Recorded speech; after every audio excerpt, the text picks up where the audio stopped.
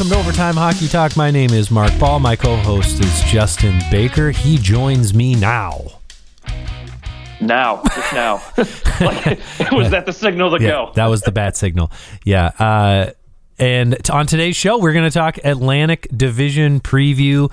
We know the Atlantic Division, along with the rest of the NHL, has already begun playing games, and that's fine because they've given us a couple games to kind of maybe get an early view, early vibe of some of these teams. So we're just going to keep going through our previews here early. It's kind of it is nice. I've found that it's been a little nice seeing these teams play a little bit here early on.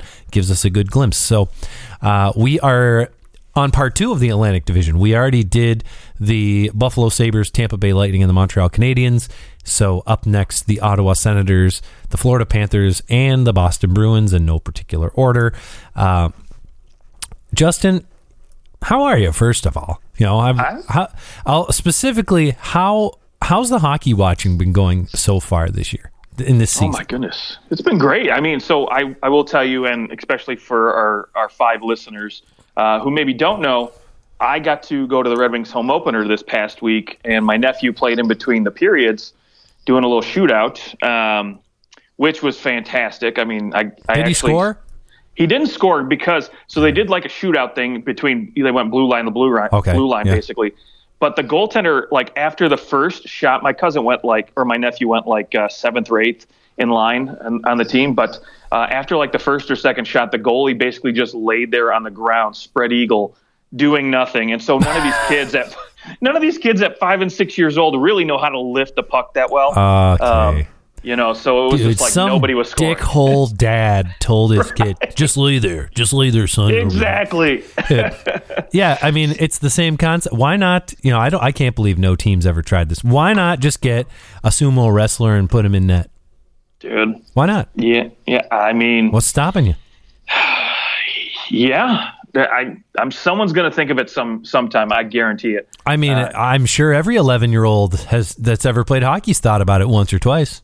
Right? Yeah. I'm pretty sure that's about when the first time I thought about it. But well, I guess this is a lesson for your nephew that he needs to learn how to raise the puck. Yeah. Can you just get him the most wicked curve you've ever seen? I should, because I actually thought about that after I leaned over to my wife and made a little comment. She's like, "Who the frick is Matt Murray?" I was just like, man, you know what? These kids should be going high glove Montreal did on Matt Murray the other night. And I was just like, oh, wait, you don't know who that is. So, future Hall of Famer Matt Murray. Oh, boy. He'll win his 3rd and 4th Stanley Cup here in the next couple of years. Okay, so let's dive in. We'll start with either Boston or Florida. We'll sandwich the Canadian team in between the two American cities. Which team would you like to fire off the show with? Man, you know what? Let's start off with the team that I'm most interested out of these 3 to watch this season, and that's the Boston Bruins. Okay, I'm intrigued as to why you say that, because I was like, oh, okay, he's going to say the Florida Panthers. I was clicking over to my tab. You did not. You said the Boston Bruins. Explain yourself. Well, first off, I'm traditionally a Boston hater, right? I've never been a huge fan of the Bruins. I even when they won their Lone Cup in 2011, was it? I was rooting for the Sedin Twins the whole way, and Roberto I think Luongo. Everybody was, except for Bruins fans. Yeah, absolutely. I think everyone wanted to see Vancouver win that series. Never been a huge Brad Marchand fan, and still am not. However, this team intrigues me because, one, they've got, Brad Marsh is out. Charlie McAvoy is out. They've got plenty of injuries there up front. I'm intrigued to see how the David Pasta negotiations go over the course of the year, and if anything plays out there.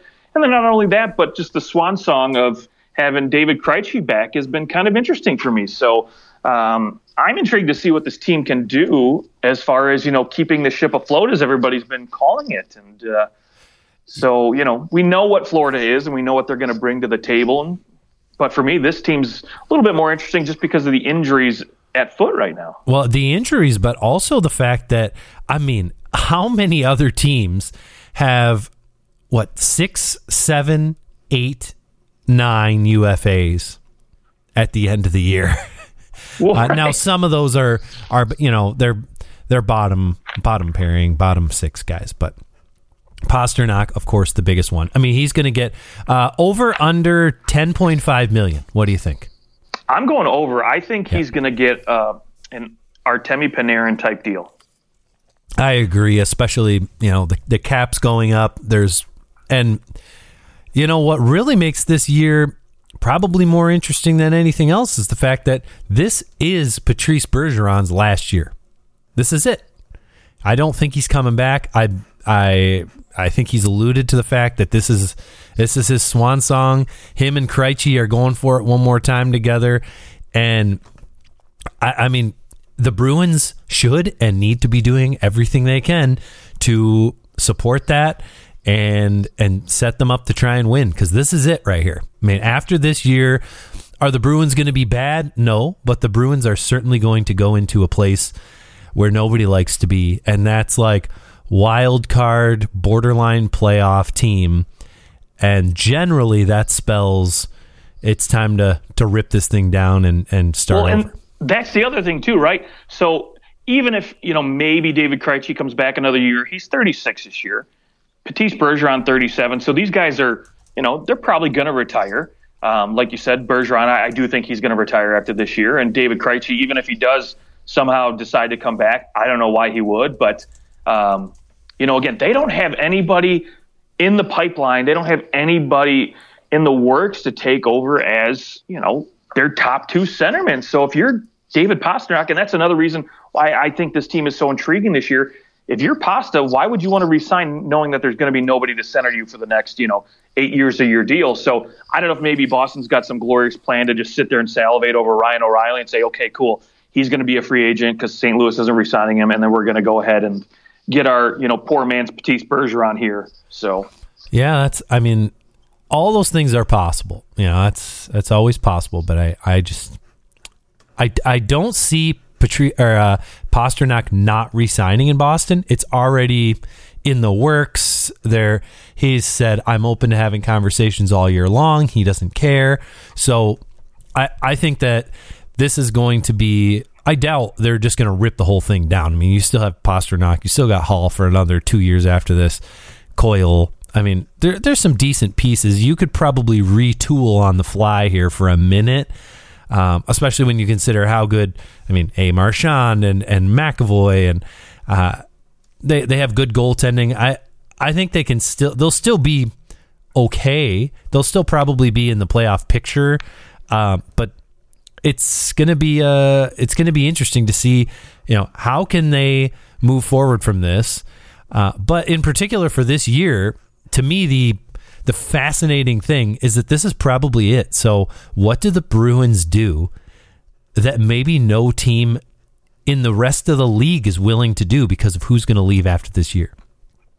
That's what fascinates me most with the Bruins. Okay. And what kind of level do we see Bergeron play at, especially as we approach the playoffs, which, right now, 2 games into the season, we're not too concerned, but I'm fascinated. Like, the Bruins are probably that team where you're like, nope, don't want to play them in the first round. They've got nothing to lose, but everything to win at the same time. Like, they don't get another shot. Whereas all the other teams, you got in the back of your mind, oh, we'll get another shot next year. Maybe outside of the Leafs, who there's a lot of people in that organization that aren't going to get another shot if they can't win the division or can't win the first round at least. But what tells you that the Bruins could win a round in the playoffs? What tells me? Experience. I mean, that's pretty much what it boils down to. I think you have guys like Patrice Bergeron, David Krejci, who have been there. They've had success in the playoffs, right? I mean, they know what it takes to win, and I think they have just such a good leadership group here.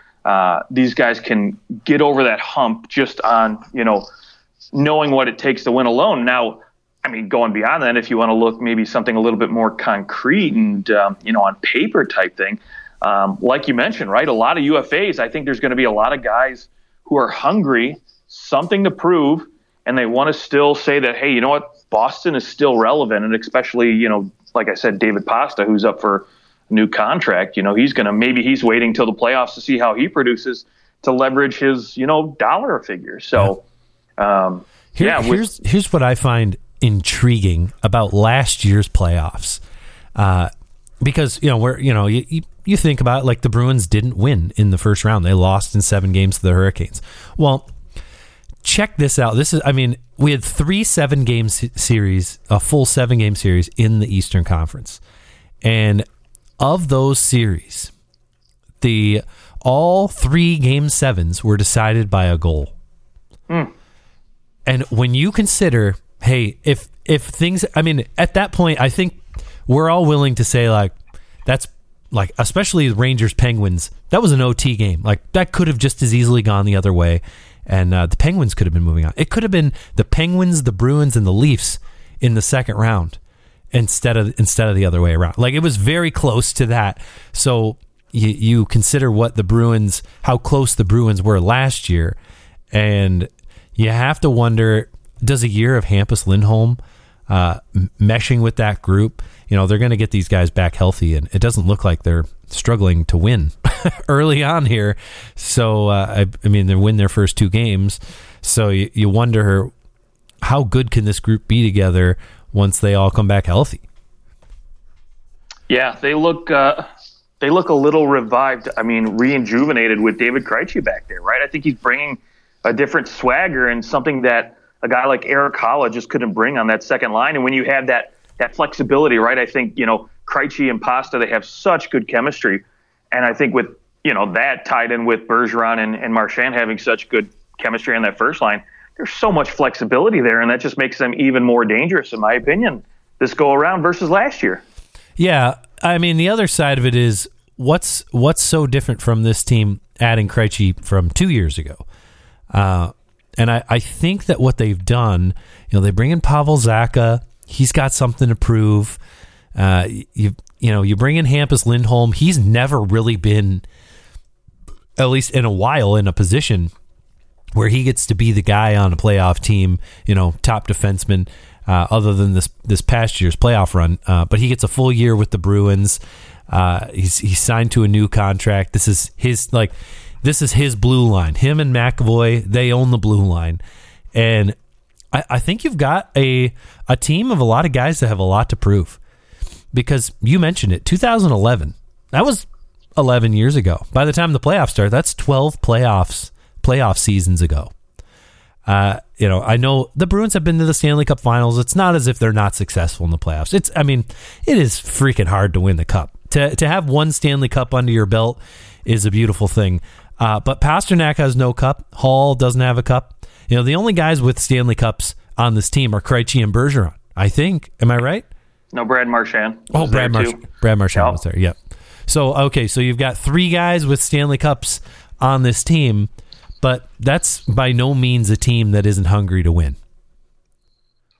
So that would be where I kind of look at it and I go, wow, the Bruins are in this very unique position where they've got to be looking around like this is probably it, and we have to win. So yeah, it'll be interesting too, because they don't have second round picks this year or next. So if they're going to make a play, right, if they want somebody who's going to push the needle for this group, they're going to have to give up some futures, some first rounders, right? Yeah, and do you really want to trade? Like, that's the other side. Do you want to trade that first round pick when you probably are going to lose? Let's say Bergeron comes back next year, fine. But within a couple of years, Bergeron's going to be gone. And Marchand's also not the youngest person in the world. He's 34 years old. Krejci's going to be gone. You almost look at that 2023 pick, and I wonder if you look at it and say, we have to keep that pick. Right. Because of who we know is going to be in this draft. Well, you have to start prepping for the future sometime. I know, when Bergeron and, Krejci, Marchand, these guys are gone, you basically have to hit the reset button or at least, a soft rebuild.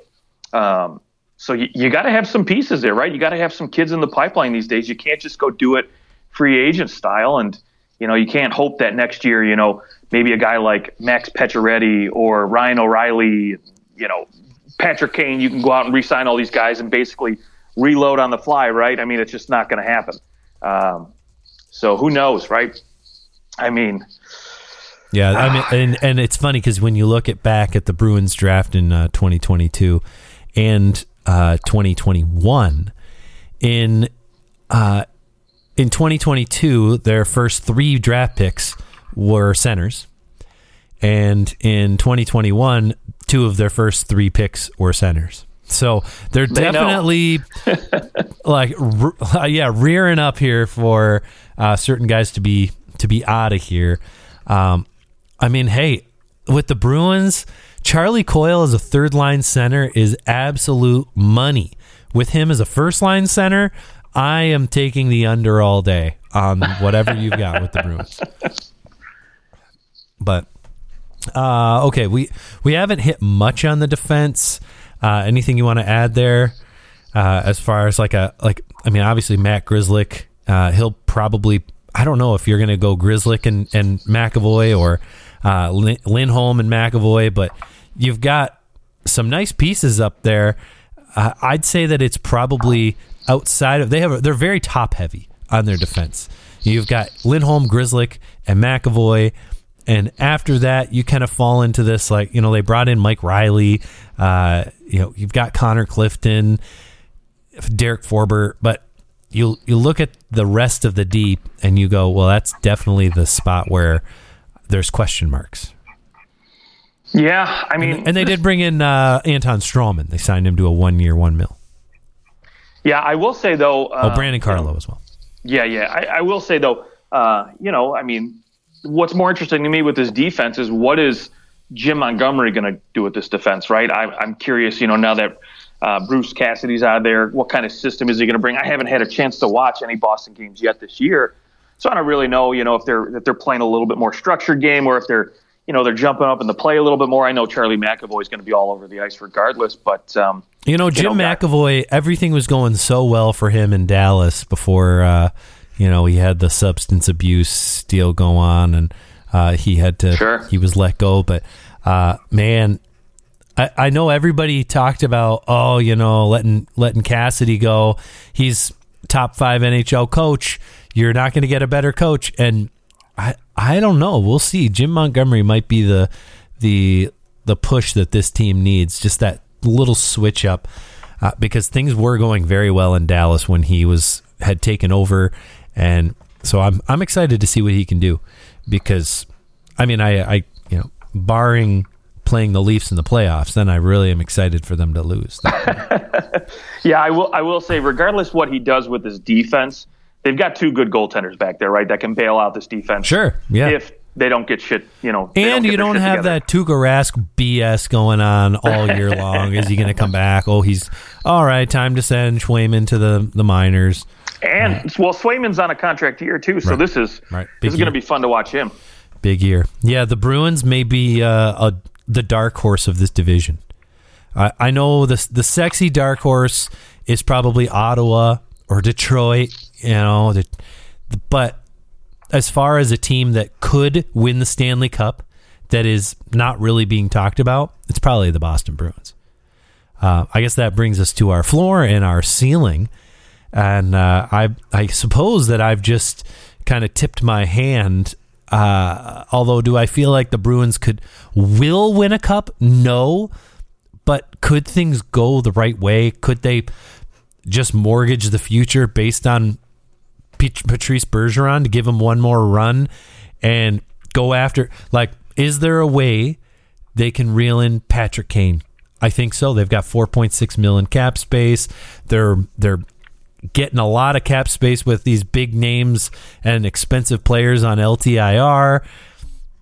There may be a way to bring in Patrick Kane to Boston, or any other free agent, but especially Patrick Kane would be an absolute insanity boost for this team. So I think they could win the Stanley Cup, but I don't think they will. But I think that's probably their ceiling is they've been to the Cup Finals before with this group, so it has to be the Stanley Cup Finals. But I think a lot has to go right for that to happen. I think their floor is likely what happened last year, right? Like they're going to be super competitive in a first round matchup, and they just are a little bit too past their prime to be able to beat one of these top teams if they end up in a position where they're a wild card team or the 3. They're going to be playing a good team no matter where they are, and maybe they just don't have it anymore to win that round. So that would be another Game 7 first round loss. Okay. How about yourself? I think as far as a floor, just to start there, I mean, wild card team, right? I think I really do think this team is going to be very competitive. I think they're going to be in the thick of it all year long. I think with what they have up front, what they have in net, I'm not worried about this team making a push for a wild card spot. Now, of course, the wheels could go off, injuries, all that other crap that we don't like to discuss with these could happen, and then they could. In which case, they've got a lot of UFAs they could deal. Right. Yeah, absolutely. But I think with, a few first-round picks in hand and some cap space to work with, I think they're going to make a push to deal for somebody, whether it's Patrick Kane or somebody else, who knows. They'll bring somebody in. I don't think they'll go past the deadline with the group they have now. So I think you'll see someone else come in, preferably on the wing to maybe play with, Pasta and Krejci, who knows. And then, beyond that, I think as far as the ceiling is concerned, I could see this team winning a round, getting to the second round, maybe. But, right now, I think with the Carolinas, the Rangers, Florida, and Tampa Bays of the world, I'm really having difficulty, going past that second round. Yeah, they could push it to 7 games, but, a conference final, Boston Bruin team, I just don't see it. Okay. All right. That's fair. Yeah. I think in order to get there, they'd have to probably spend some resources to acquire players. Okay. Let's move on to the Ottawa Senators, who, they definitely made some moves in the offseason. I think everyone was super pumped coming into the season. Things are looking good. And so far, not so great. 0-2 to start the season, although, again, 2 games. 2 games in the middle of the season, no one cares. 2 games at the start of the season, and it feels like hell is boiling over. What is your take on the additions that the Senators made of Claude Giroux, Alex DeBrincat? Like, how much better are they actually going to make them over an 82-game season? Well, that's the question mark, right? 82 games. Because, listen, I mean, new players always take time to gel with their teams. I think some guys can come in and, they can fire on all cylinders right off the bat. Other guys are going to take, 10, 15, 20 games to really feel, the other guy out, get that chemistry going. So, Senators fans don't freak out just because, the first few games haven't gone so hot. But I think a guy like DeBrincat, you bring in a consistent goal scorer like that, you bring in somebody with the IQ, the hockey sense, and just the playmaking ability of a Claude Giroux. I think over 82 games, you're going to see an obvious improvement.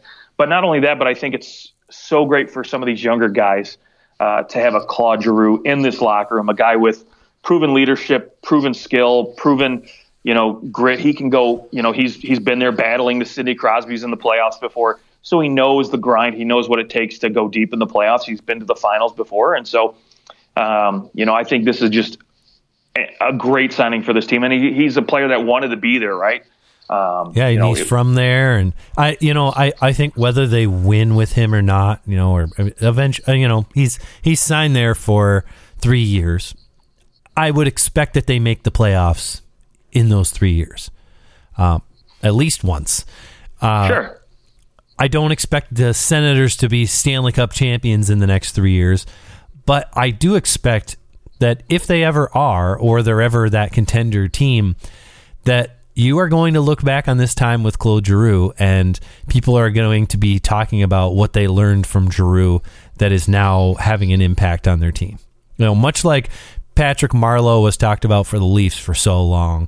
Right. I think Giroux has an opportunity to be that. And I mean, he's at this point a better player than Marleau was when Marleau was with the Leafs. Yeah, I will say if there's anybody who should be concerned on this team right now, for me, the hot seat's got to be on head coach DJ Smith. I think This team's in a prime spot right now with, a guy like Alex DeBrincat under a cost-controlled contract, because I think he's going to be getting a raise. And, you just handed out a bunch of massive extensions. Small raise for Alex DeBrincat. Small raise. For multiple 40-goal scorer Alex DeBrincat. Right. You gave Batherson, you gave Tim Stützle, you gave, Brady Tkachuk, Norris. You gave all these guys massive extensions, so you're going to run out of money soon. So, I can't say for sure whether or not I think they're going to figure out a way to fit Alex DeBrincat into the equation past the season. $22 million in cap space for next year. So yeah, but you got to also figure out that defense. You got to figure out your goaltending situation next year too, because Forsberg is the only goaltender signed. So, maybe they want to save some of that money for depth players. But regardless, I do think, they would be stupid to let him walk. So, he'll be matched at least 1 year. Right. So I think for a guy who's been on the hot seat for a while, DJ Smith, I think this team is not going to be hesitant to pull the trigger to let him go and maybe try to go convince Barry Trotz to come in or somebody else to come in and take over this team quickly and try to turn things around, because I do think the expectations have gone up a little bit as far as this group is concerned. When you do bring in, make a move and trade for a guy like DeBrincat, you bring in Claude Giroux, the expectations naturally have to go up. And I think, with a coach who's been on the hot seat for a while, I think it wouldn't shock me with this ownership group if they decided to make a change quickly. I think they like DJ Smith a lot. I don't think that he's in my mind, I don't think he's on the hot seat. I don't think he gets fired. Barring a 10-game losing streak to start the season, I think that he's pretty safe. I think that they're going to give him the year, and if they don't make the playoffs, then next year I'd say, that's going to be his deciding factor. But crazier things have happened. Some teams are trigger happy. By the way, Alex DeBrincat, because of the way his contract is constructed, his qualifying offer is $9 million for next year. So if Ottawa doesn't give him what he wants, he can sign that 1 year, $9 million deal and become a UFA. So he's going to make at least $9 million next year. We know that. Yep. Okay. Let's talk about this defense. What defense? Yeah, that's really where I look at this defense and I go, this is probably the worst defensive group in the National Hockey League. I'm trying to think of a worse defense other than Montreal, who just doesn't have some of their players playing right now, with Matheson hurt, and other than that, I don't know that there's a worse defense in the NHL, which is why you have so many people clamoring that they're going to get Jacob Chychrun out of Arizona, because it's so obvious that they need a Chychrun. Yeah, that losing Chychrun would obviously make Arizona the worst defense, but I would still take their defense as a whole over this one. So, it really. So when I look at this defense, right, we know what Thomas Chabot is. He's a quality defenseman. Not great, but he's a quality defenseman. Maybe not worth $8 million right now, but I don't think that's any fault of his. I think once he has some help, and he has a good defensive partner, he could pan out to be a pretty good defenseman. Artem Zub's been pretty good along his side. I don't hate that pairing. And Jake Sanderson looks fantastic, but he's a rookie.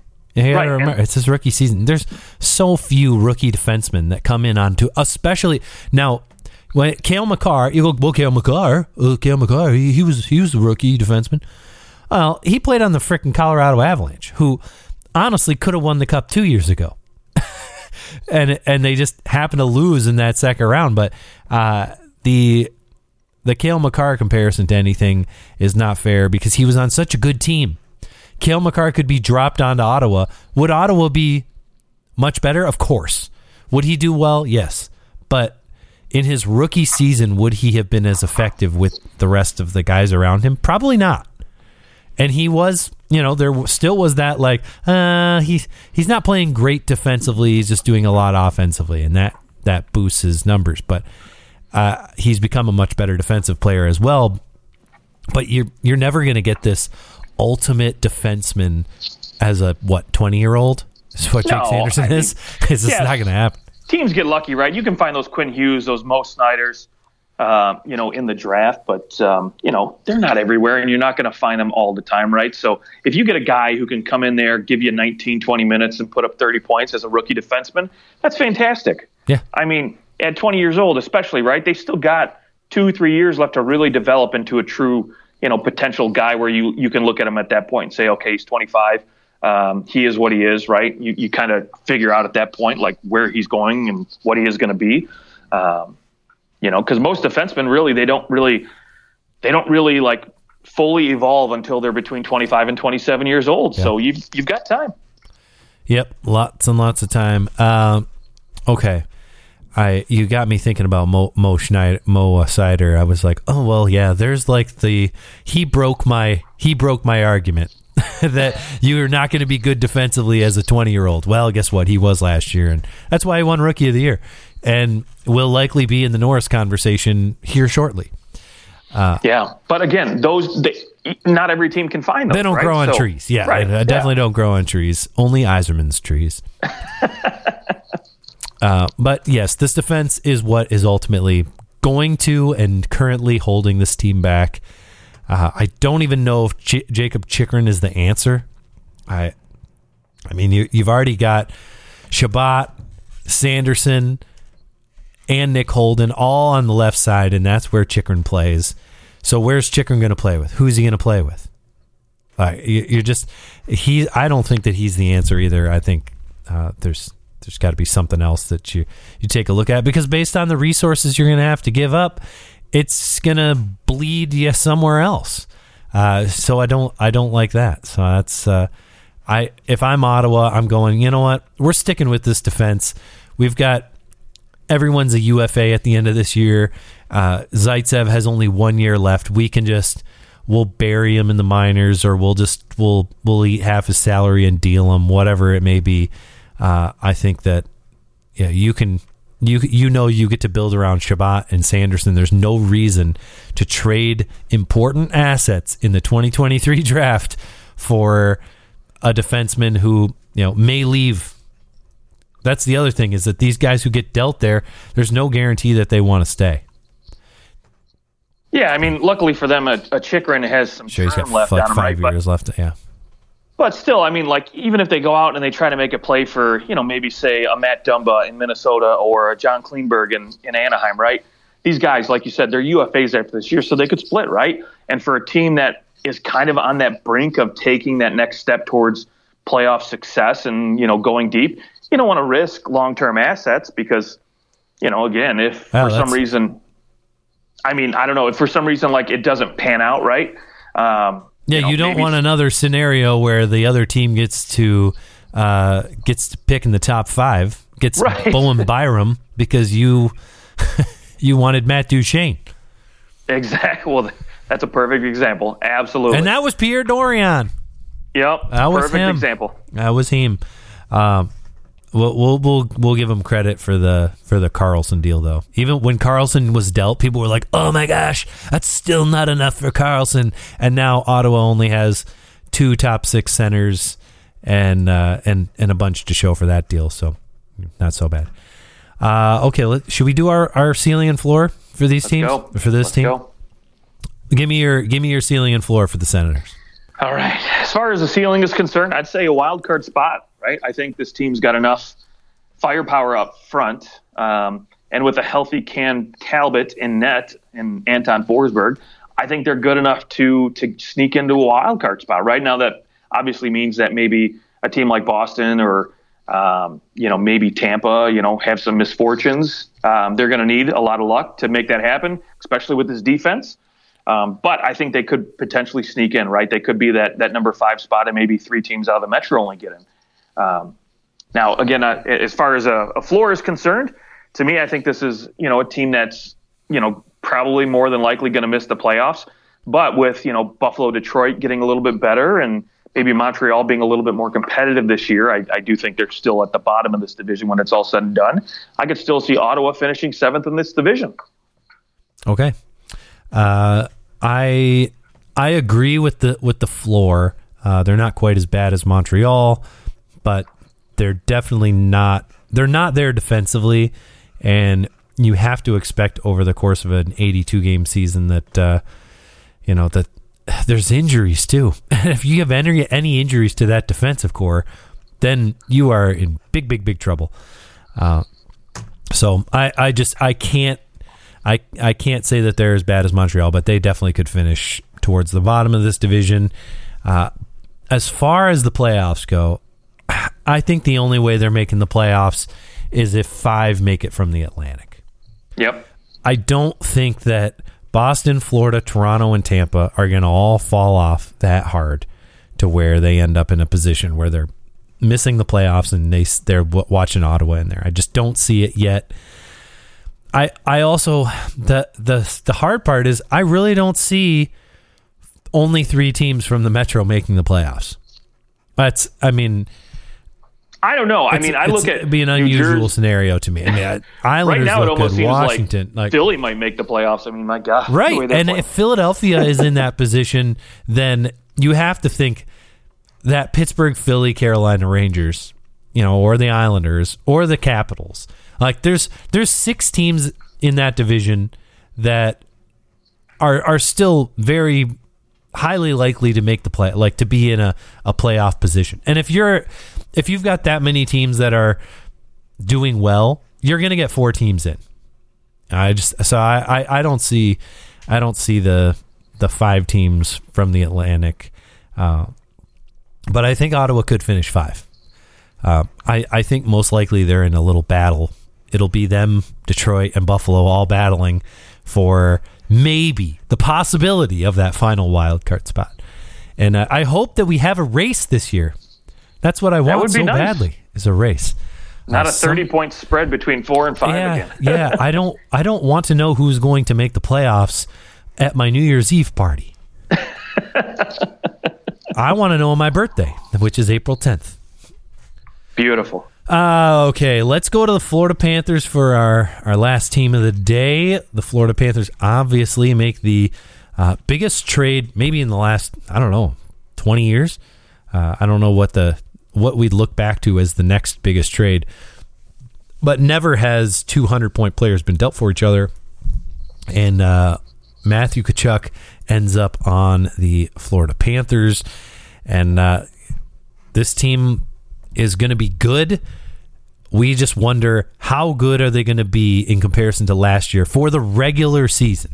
Just regular season, not playoffs at this point, but the regular season. Where do you see them in comparison to last year? Yeah, that's the thing. They make this deal to be better built for the playoffs and not necessarily the regular season, right? My biggest question mark is on this back end with a guy like Mackenzie Weegar leaving now. Because to me, I think he was one of the more underrated number 2 defensemen in the NHL. And clearly, Calgary knew what they were getting. They get him locked up to a long-term deal now. And, I think Florida's going to be kicking themselves on letting him go. Although, maybe they couldn't have figured out any other way to get it done without including him in the deal. But, man, I think, their defense took a big hit. Yeah, when you look at what's, you've got, don't get me wrong, I like Mark Stahl as a number 6, number 7 defenseman, but now he's playing second-line minutes because you don't have that Mackenzie Weegar in there. And, when push comes to shove and you got to play Tampa, when you have to play, the Boston Bruins and these high-scoring, offensive teams, is Mark Stahl the answer on your second line? No. Yeah. Is Radko Gudas the answer? No.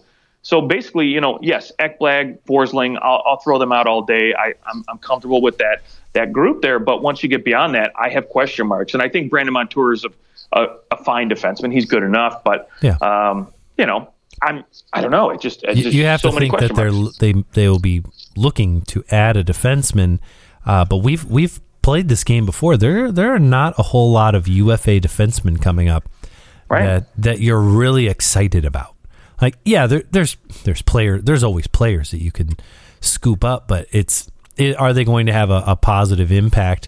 The Florida Panthers have no first round picks for the next 3 years, so there's that. Of course, there are UFAs that will be there in John Klingberg. I think there's going to be a lot of competition for him. he would be a great fit for the Panthers, but I think there's going to be so much competition that a first-round pick is going to be the first thing. Like, you aren't getting him for less than a first-round pick, in my mind. Right. There's other guys out there like Shane Gostisbehere, maybe Oscar Klefbom. I don't know. But is Gostisbehere getting dealt for less than a first-round pick? Likely not. Honestly, if he has another year like he did last year. He's playing 25 minutes a night, 24 minutes a night for the Coyotes right now. He's killing it for them. And putting up points on a garbage team, I know, but he has a role. 8 shots in the first 2 games of the year for him. Pretty good. Yeah, he looks good, right? And so maybe you have to go look, at a team like, Ottawa with Nick Holden at 36 years old, right? There's a left-handed guy. Maybe Detroit with Ole Mata at some point, but these guys aren't needle pushers, right? They're not. Yeah, exactly. Those kind of defensemen that are really going to make that big of a difference. Right. Yeah, no one where you go, oh, that guy will help us in the playoffs big time. Other than, of course, guys at the top. Matt Dumba's a UFA. Is there a small chance that, of course, if Minnesota is where they are right now, which is in 7th, granted after 2 games, but holy balls, they let in 14 goals in the first 2 games of the season, and Matt Zuccarello said that he feels like the defense is a junior hockey team. He said, I think we're playing defense like a junior hockey team. Dude, I listened to an interview with Marc-Andre Fleury, and he used the word stupid like 18 times. It was great. Yeah, even Arizona has managed to keep fewer goals out of their net in those 2 games. Granted, Minnesota has scored 9 goals in 2 games. It's just they've let in 14. So they're not all as lost. It's not as if they're letting in or can't score and letting in a bunch.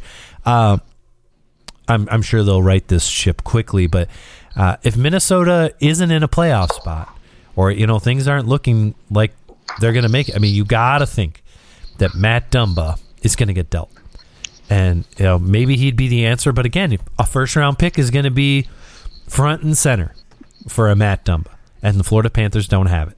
So, maybe you give up your first-round pick in 2026. That's their next. They have none in 23, 24, or 25. So 26. I don't know how far ahead you can go dealing your picks. How far ahead can you go? I don't know. I don't see why there's any limitation. I'll give you my 2040 first round pick. You watch NBA I'll tell you teams, what. They're dealing 10 years, picks 10 years from now. Tell you what, I'll be dead. So you can have my 2060 pick, first round pick. I'll be fired by then. Unprotected. Yeah. I'll make it unprotected, okay? Oh dear. Okay, well, as far as where you think this Florida Panthers team can land, I guess what I'm trying to say is the regular season, I don't think we think they're going to finish with 122 points, right? No, I not winning the President's Trophy this year. No, yeah, I don't see them as a President's Trophy team. We'll probably talk about Toronto up there, and we'll get to them on our next show. But I think again, they're just more concerned at this point, similar to Tampa, is just getting in, right? I think they want to obviously develop some chemistry, see what where Matthew Tkachuk best fits, who he's best playing aside, and get their line combos back, get Anthony Duclair back healthy, get everybody firing on all cylinders by the time trade deadline rolls around, and then they can just start wheeling and dealing, But to me, I think this team is just more concerned about, finding balance, finding chemistry, and finding, who fits best where, and, what pieces maybe they need to add before the deadline. Okay. Yeah, I got to think that they're actively they've got their eyes open for a defenseman. You have to think that. Beyond their top pairing, it's just tough pickings out there. As far as a player who may have a good year that we're not maybe familiar with, or hasn't had a good year before, I can see Luostarinen, right? Luostarinen. He already has 2 points in 2 games this year. I think he's going to exceed that 26 points that he put up last season in 78 games. He only had 2 points all playoffs last year. and he's getting some looks up in the top 6, and I think that if he can put together something that could be this year's Mason Marchment kind of thing for them. He's playing with Anton Lundell, who had a really nice season last year too, and with Colin White. So with this Florida team, you're just gonna. I mean, you've got an opportunity to score. There's just such good skaters on this team. They're so fast, and you're going to get your opportunities. He maybe is he could be Mason Marchment of last year. Yeah, one guy I'm looking at, you mentioned his name, Anton Lundell. Had a pretty nice little season, 44 points in 65 games. For a rookie season, too, yeah. Yeah. Could have been a little bit better had he stayed healthy the whole year, but I think, 1 assist through 2 games right now. I think he's poised to potentially come in and steal some minutes from a guy like Sam Bennett, potentially move up into that second line, maybe see, Matthew Tkachuk along his wing at some point this year. Because, I think he plays a really good, smart two-way game, and he's young, he's fast, he knows how to dish the puck. And so I think, he has the potential to move up and down this lineup very easily. And so, maybe if Sam Bennett has, another, I don't want to say mediocre season like he did last year, but to me, I think, 49 points was fine. For what this team was doing, I think it kind of underwhelmed a little bit. And in the playoffs, only 3 points. So I think if he starts to slip it, a little bit, it's more than possible you could see Lundell come in there and sneak up to that second line center spot. Sure. Yeah. They've got everything. I mean, and Anton Lundell is centering that second power play as well. Sam Bennett is on the wing for that. So you're going to get opportunities. Lundell he's being used everywhere. I mean, he's on that first penalty kill unit. He's on the second power play unit.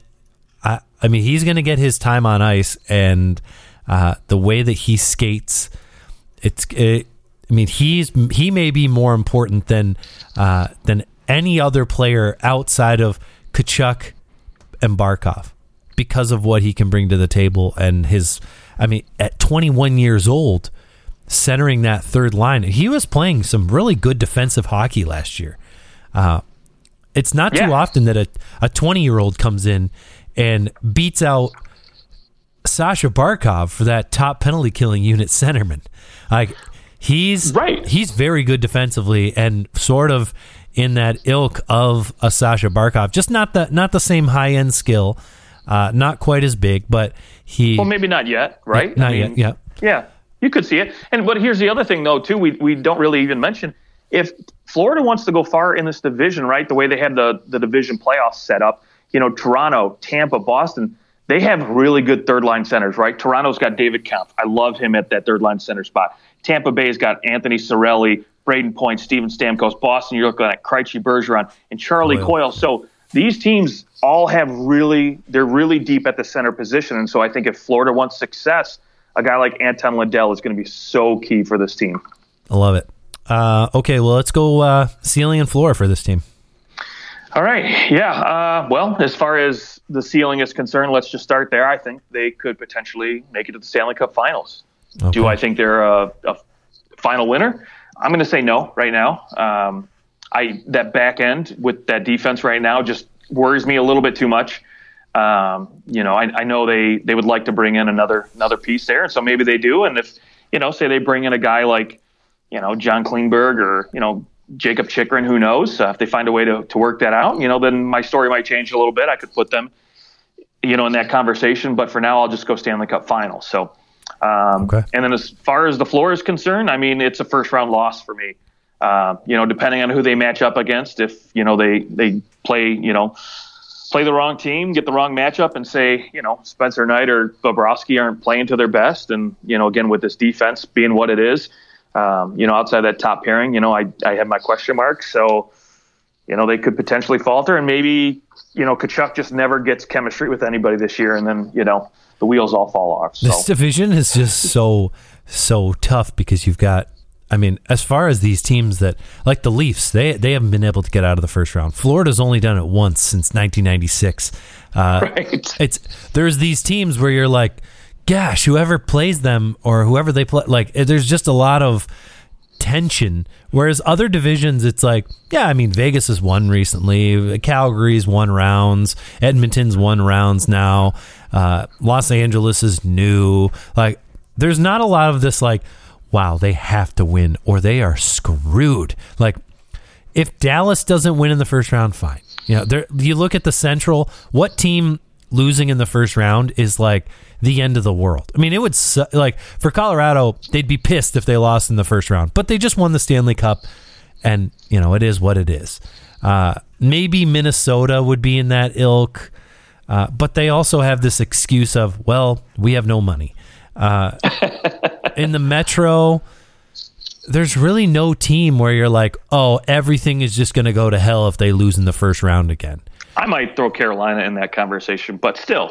But Carolina's been to the conference finals a couple years. Like, it's not as if they haven't been there. It doesn't mean that a coach won't get fired. But as far as that, especially Toronto, but Florida to a certain extent too. I mean, Florida did just fire their entire coaching staff because they lost in the second round. Well, right. That's the one thing we didn't even mention, right? They have a whole new head coach, whole new system in here. So, it's not like they're going to go clean house again after this year. But, big expectations for Paul Maurice for sure. Yeah. And he has. It's been a minute, like, since he was in the playoffs and relevant with Winnipeg. You wonder how much was his system, and is he really that much better than Andrew Brunette was last year? I don't know. That'll be there's a lot of people who would say no, he's not a better coach, and so we'll see what he can do differently with this group that he just couldn't seem to capture with the Winnipeg Jets, and maybe, I don't know if his coaching style will adjust or change a little bit so that the problems that have occurred in Winnipeg don't happen here in Florida. Yeah, that'll be interesting. Okay. Did I give my ceiling floor? I don't think I did. You did not. No. I think my ceiling is a conference final bid for the Florida Panthers. I think they could potentially go there. I think it's tough to see this team getting past the second round. I can see them winning the division again. Not with 122 points, but I can see them winning the division again and beating that wild card team and then running into Tampa or Toronto or Boston and losing. But I don't see them going further than the conference finals. I don't see them beating out some of those teams in the Metro either. It's almost maybe I don't see them going past the second round. I think that's where I'm at. I just don't think their defense is good enough. And as far as their floor, I think that they're like a wild card, maybe a wild card team. Things don't go as well as expected, and you get the Bobrovsky from 2 years ago because he seems to have good year, bad year. He's Craig Anderson, good year, bad year, good year, bad year. And I know you've got Spencer Knight behind him, but this defense is. If there's any injury, it's like Ottawa. If there's any injuries here, it's going to be a big problem because you don't have the depth, and I think that's going to hold them back. I think in the long term, they are probably in a better position with Matthew Tkachuk, but this season, losing Huberdeau and Weegar just sets them back at least a year, I think, in my mind. Okay. All right. Well, there's the second part of the Atlantic Division preview. We are going to get to the Detroit Red Wings and the Toronto Maple Leafs in our next preview, and then we're done with the National Hockey League. We're donezo, completo, and we can get on and talk about whatever's happening in the moment. By the time we're done, we're going to be like, all right, it's the quarter mark. No, we'll get it done before then. Justin, any final thoughts before we sign off today? Oh man. Let's just keep up the high scoring hockey. I mean, I love watching these games, and that's the beginning of the season. Always, I know. There's usually, but that's the one thing they talked about, right? The league was so high scoring last year at a rate it hasn't been in so long. Is it going to continue? And so I want that to continue. So let's keep it up. Yeah. I think that it will. I don't think that goalies or shooters are finally they're taking the edge over the goalies, and I think Agreed. It's been fun to watch. Fantasy hockey, I'm excited to finally be going. We're not going head to head this week, but I'll be keeping an eye on you. I see that your team, I think, had the highest estimated point total for the week. So, I'll give props to the machine. They think you're going to beat everyone this week, but just don't forget to set your lineup, because I did in another league, and Sidney Crosby had a 2-goal, 1 assist or something like that, or a 3-point night, tons of shots on goal, and I freaking forgot to set my roster. Well, I will say this. Luckily, our league is not where it's like, the point total where you just, what's the rotisserie, where you just play everybody every week, and you get points based off that. It's head to head still, which is good. So, I think I'm looking at it right now. My projected point total is 532, and the person I'm playing is 411. So we'll see how that goes. Theoretically, you should win. Theoretically, yes. Although I will say this, my fantasy football league, I'm 1-4 right now, and I've been projected to win every single week, and I've only got one win to show for it. That's the worst. The worst thing ever. Do I have too many? Ask yourself this question: do I have too many goalies in our league? Because I have Darcy Kemper, Georgiev, Grubauer, Markstrom, and Matt Murray. I've got 4. Yeah. But Matt Murray's on my IR, so that's why. Okay, I was like, well, I'll just put him on the IR. I've got Demko, Hellebuck, Vasilevsky, and Aiden Hill. Yeah, yours are ridiculous. You spent all your early picks on goalies, so good for you. Sure did, buddy. Good for you. All right, well, that's our show. Find us on at OT Hockey Talk. Let us know how your fantasy team is doing and what you think of our Atlantic Division preview. We will talk to you very soon. Have a great night.